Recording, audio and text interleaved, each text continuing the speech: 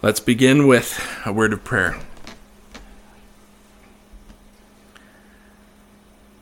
Spirit of the living God, we pray that you would fall afresh on us this morning. Lord, Holy Spirit, we pray that you would do your gracious work again. We pray that you would set the Lord Jesus before our eyes so that we can see him in all of his beauty and in all of his glory. And we pray, precious Spirit, that you would also lead us to our Heavenly Father and teach us how loving he is and how willing he is to receive us as his children. We pray these things in Jesus' name. Amen.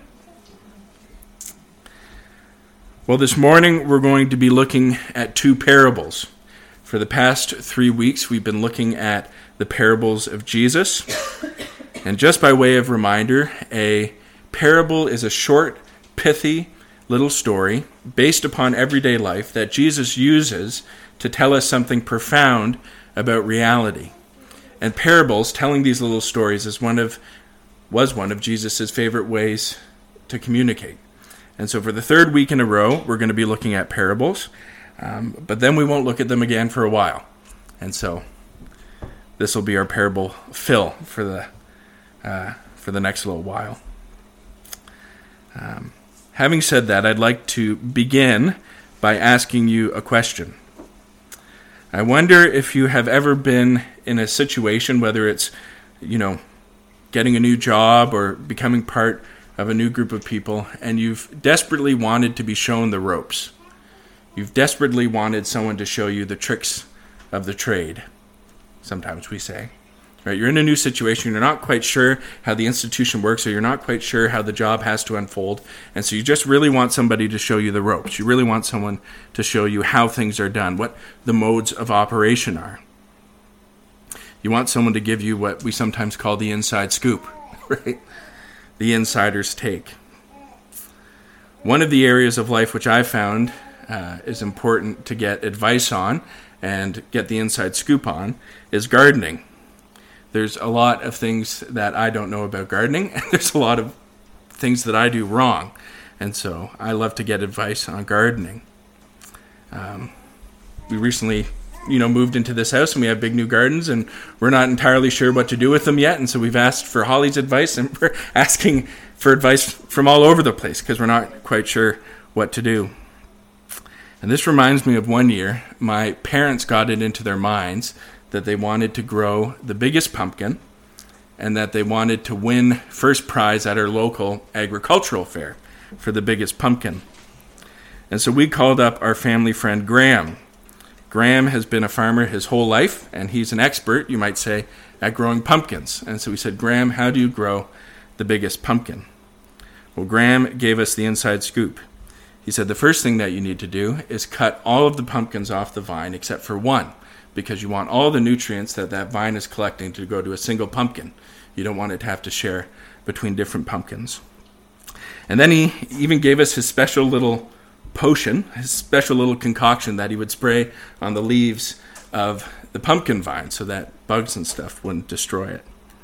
And so over the next few months, the pumpkin got bigger and bigger and bigger, and it got to well over 100 pounds, and we won first prize at the agricultural fair. Now, you might well be asking yourself the question, why is Colton telling us a story about a pumpkin? Well, as we come to these parables this morning, Jesus is, one, using the language of gardening. Right? He's talking about sowing seed, and he's talking about a mustard seed growing into a great plant. But second, I'm telling you this story because in these two parables, Jesus is giving his followers, he's giving his disciples the inside scoop. Jesus is telling his disciples what the kingdom of God is like. Right? As Jesus' ministry has been going on, he's been preaching a message which is inviting people into the kingdom of God. Right? And so now that people have begun to follow him, now that people have become interested in this kingdom of God thing, he's saying to his followers, well, let me tell you how this works. Let me give you the inside scoop on the kingdom of God. Let me expose to you and reveal to you some key truths about the kingdom of God. And so as we come to this text this morning, I want us to realize that Jesus is bringing us in on the inner workings of the kingdom of God. Jesus is helping us to know how the kingdom of God works. Jesus is letting us know how the kingdom of God is going to spread throughout the world. Jesus is giving us key information. He's making us privy to key information because he expects his followers to a certain degree to be operating in partnership with him. Right? Jesus has been doing the work of spreading the kingdom of God, but now he's also inviting people to do that work with him. If we remember a few weeks back, in Mark chapter 3, verses 13 to 19, Jesus calls his 12 disciples to himself, and then he sends them out to do the same sort of work that he's been doing, right? And so Jesus doesn't want to be the only person in the world who is, pushing forward the kingdom and establishing the kingdom of God. He wants to involve other people in that work, which is why he's giving us the inside scoop. It's why he's telling us what he previously called the secret of the kingdom, right? Remember in the parable of the sower, the disciples didn't quite know what Jesus was talking about, and so he said, I'm giving you the secret of the kingdom. I'm letting you in on the inner working of the kingdom.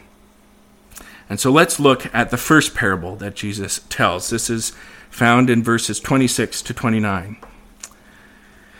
And he said, the kingdom of God is as if a man should scatter seed on the ground. He sleeps and rises night and day, and the seed sprouts and grows, he knows not how. The earth produces by itself first the blade, then the ear, then the full grain in the ear. But when the grain is ripe, at once he puts in the sickle, because the harvest has come. And so in this parable, Jesus is emphasizing the fact that the growth of the kingdom of God in the world is a mysterious thing. We don't quite know how it happens, right? And so he tells this story about a farmer. And we need to go back in time to think of a farmer in the first century. And all he knows is that if he sows seed, and if there's enough rain, and if there's enough sunshine, plants will grow from those seeds. Now, sometimes as modern people, we like to think, those farmers were ignorant. They didn't have the benefit of modern science. Now, we figured out a whole lot about plant growth, right? We've discovered all sorts of amazing things about biology.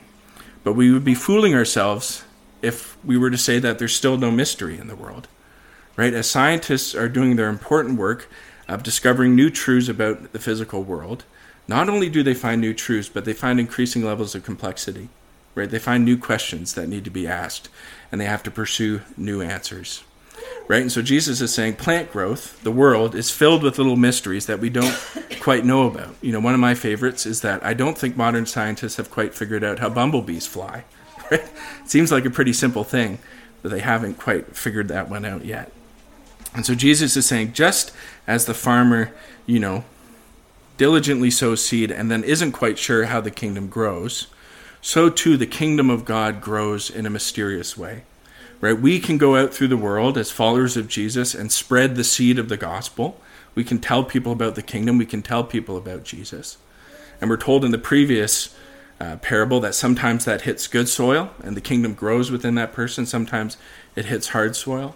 But it's still a remarkably mysterious thing. Even as a pastor, I can't peer into the depths of your heart.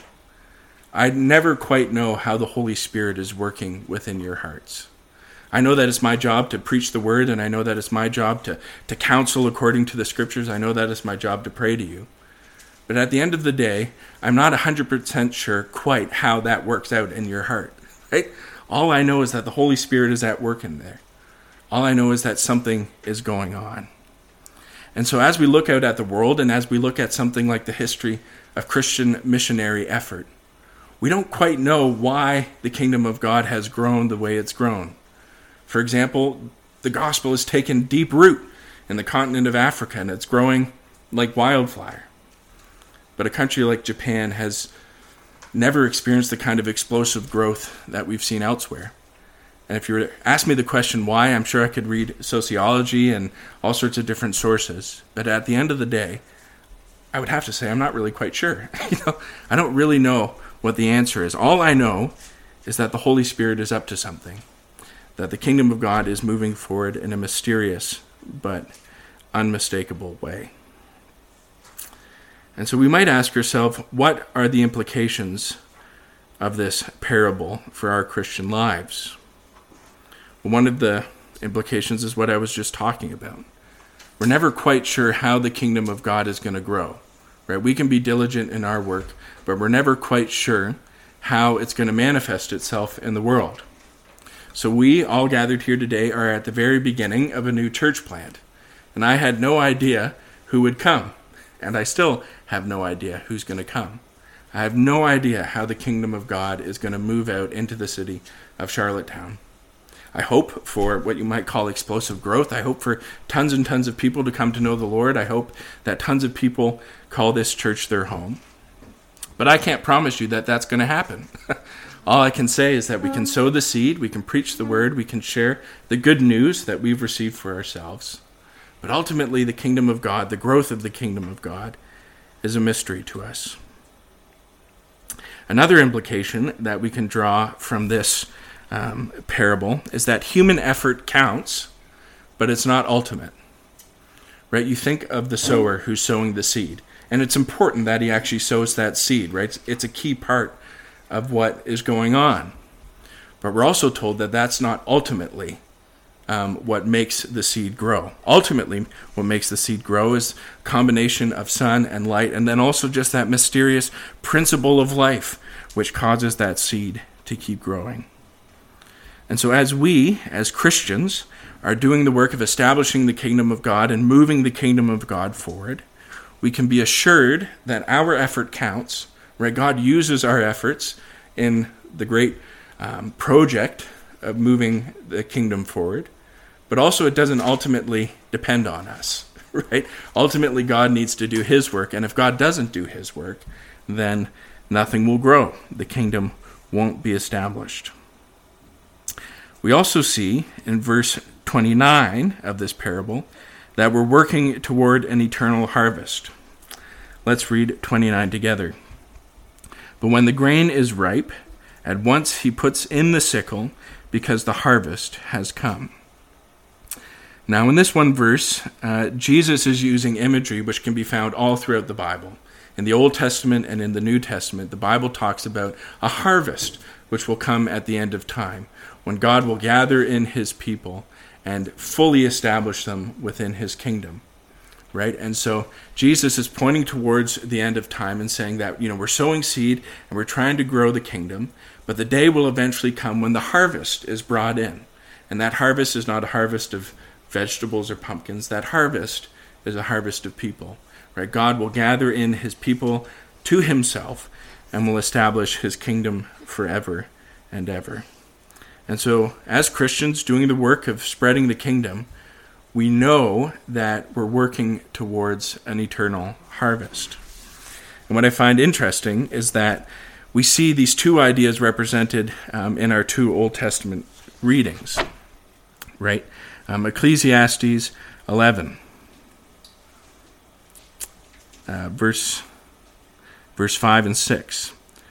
As you do not know the way of the Spirit comes to the bone, as you do not know the way the Spirit comes to the bones in the womb of a woman with child, so you do not know the work of God, who makes everything. In the morning sow your seed, and at evening withhold not your hand, for you do not know which will prosper, this or that, or whether both alike will be good. And in Ecclesiastes, the writer of Ecclesiastes is emphasizing the fact that there's deep mysteries at the heart of human life. Right? We don't always know how things quite are going to turn out. Right? And so we as Christians need to be satisfied doing our work, knowing that this whole thing of establishing the kingdom is kind of volatile. Right? Sometimes it does unexpected things. Sometimes it does seemingly nothing. But we need to keep up our work knowing that God is doing his work.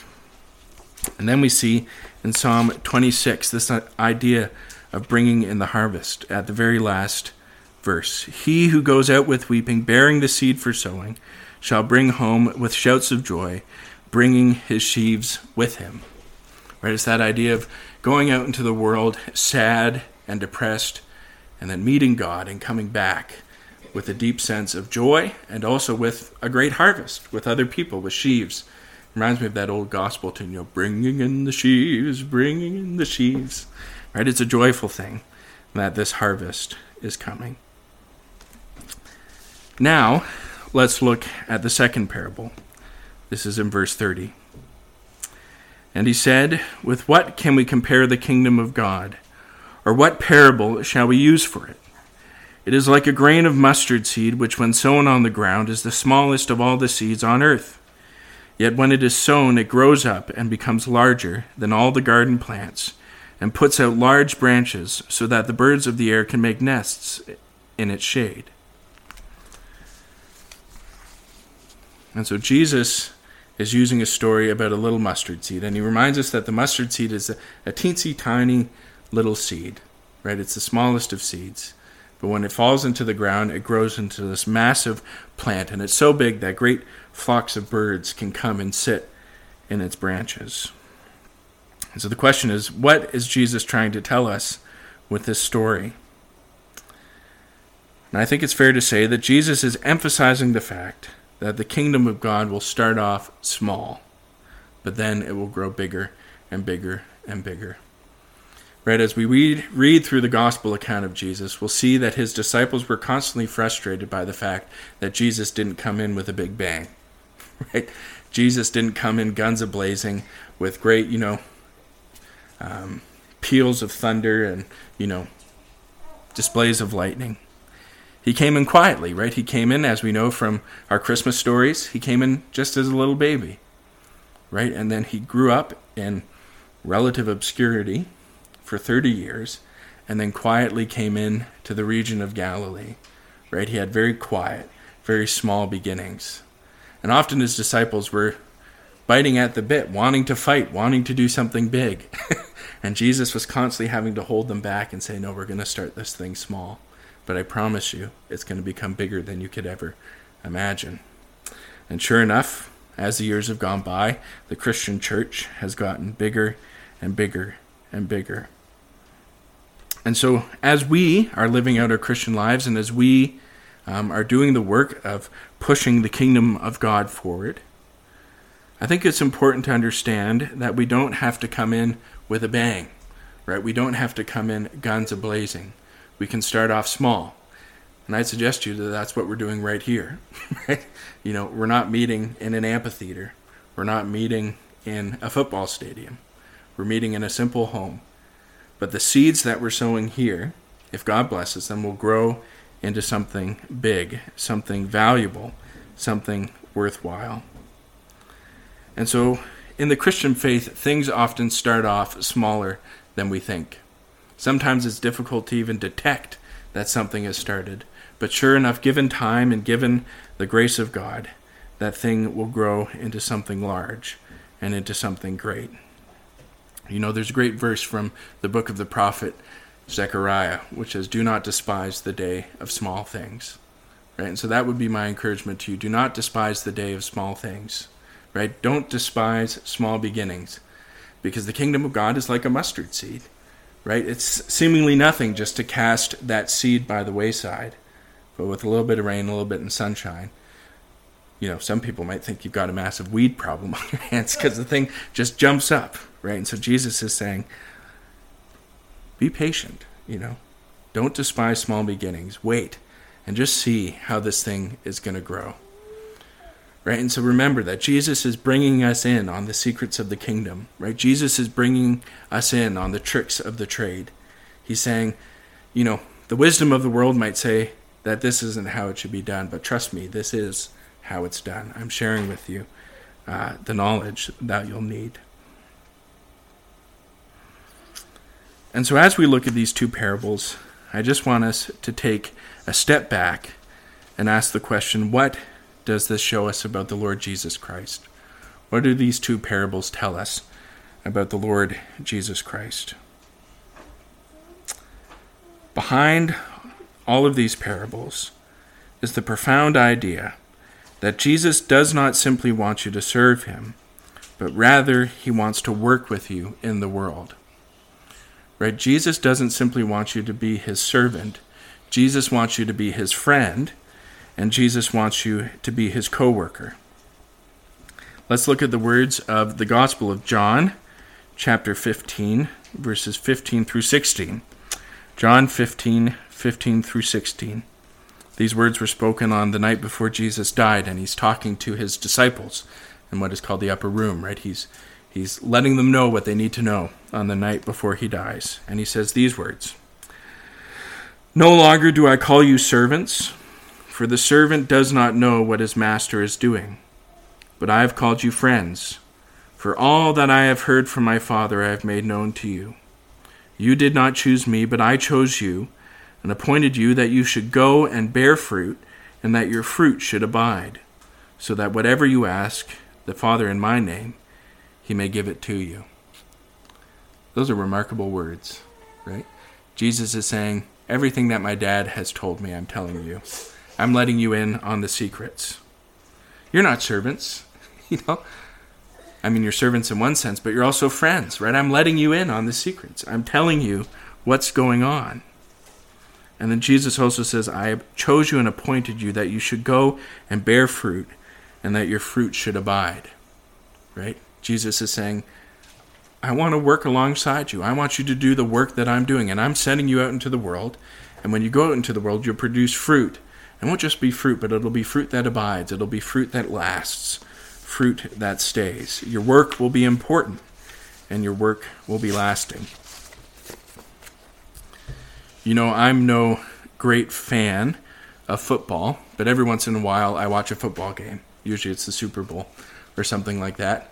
And one of the things I've noticed over the years is that when football coaches are trying to, give their players a, I'm going to show my ignorance here, but when they're trying to show them the plan, when they're trying to let them know what moves they're going to make, they cover their mouth, right? With, usually they have a clipboard in their hand, and they cover their mouth so that the other side isn't watching the TV and seeing what sort of play that they're giving to the other team. And the thing is, Jesus isn't like that, right? Jesus isn't hiding the playbook. Jesus isn't hiding the way that the game is going to go. He's letting us in on the secret. And anybody who wants to can pick up the playbook, they can pick up the Bible, and they can learn how the kingdom of God is going to move out and into the world, right? Jesus wants to bring us in on the secrets of the kingdom of God. And so as he's talking, we should do what we are told we should do with parables, and we should listen, right? We should listen to the secrets. We should listen to what Jesus is revealing to us and exposing to us. And so Jesus tells us two key things about the kingdom in these parables this morning. One, the growth of the kingdom is going to be mysterious, right? We're not going to be exactly sure on how it's going to grow or where it's going to go or who it's going to affect, but sure enough, it'll grow. And if you do your work, God's going to be doing his work. God doesn't do his work in response to ours. God is always doing his work. But if we do our work, we'll be entering into the work which God has set aside for us. And the second thing that Jesus teaches us about the kingdom is that it has small beginnings, but then it grows into a great thing. And so behind all of this is a beautiful Savior, right, who wants to bring his friends in on his work and wants them to do what he's doing for their own joy and for the glory of God. And I just think that's lovely, right? It sets him apart from other leaders. It sets him apart from other teachers because he's so eager to bring them in. One last story. I was talking to a fellow minister the other day who's here on the island, and he was talking about his time at university. And he said his university was the kind of place where everybody else was trying to make everybody else feel less smart than they were. Right? They were talking down to them. And if they have knowledge which made them more powerful, they kept it tight to themselves. Right? If they had a textbook which they knew was going to be useful to other people, they kept it at their house so that that other person wouldn't get to know what they knew. And I just want to emphasize the fact that Jesus isn't like that. Right? Jesus has given us the playbook. Jesus wants to bring us in on the secret of the kingdom so that we can join him in producing that fruit which will abide, so that we can join him in pushing the kingdom of God forward. Let's pray.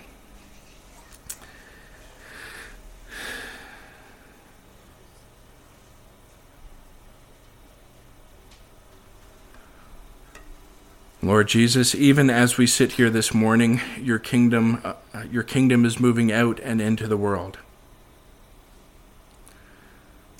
Jesus, as we sit here this morning, your word is being preached all throughout the world.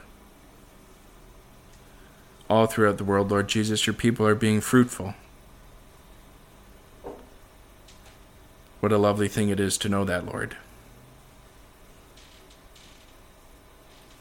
Lord Jesus, we pray that when we come to your word that we would truly listen, and that the messages which you share with us would sink deep into our hearts.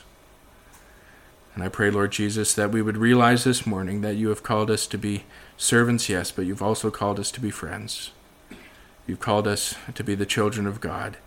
You've let us in on the secret of the kingdom. You've told us how things are going to go. And so I pray that we would take this wisdom and that we would incorporate it into our thinking, and that we would go out into the world to serve you with faithfulness. We pray these things in your name. Amen.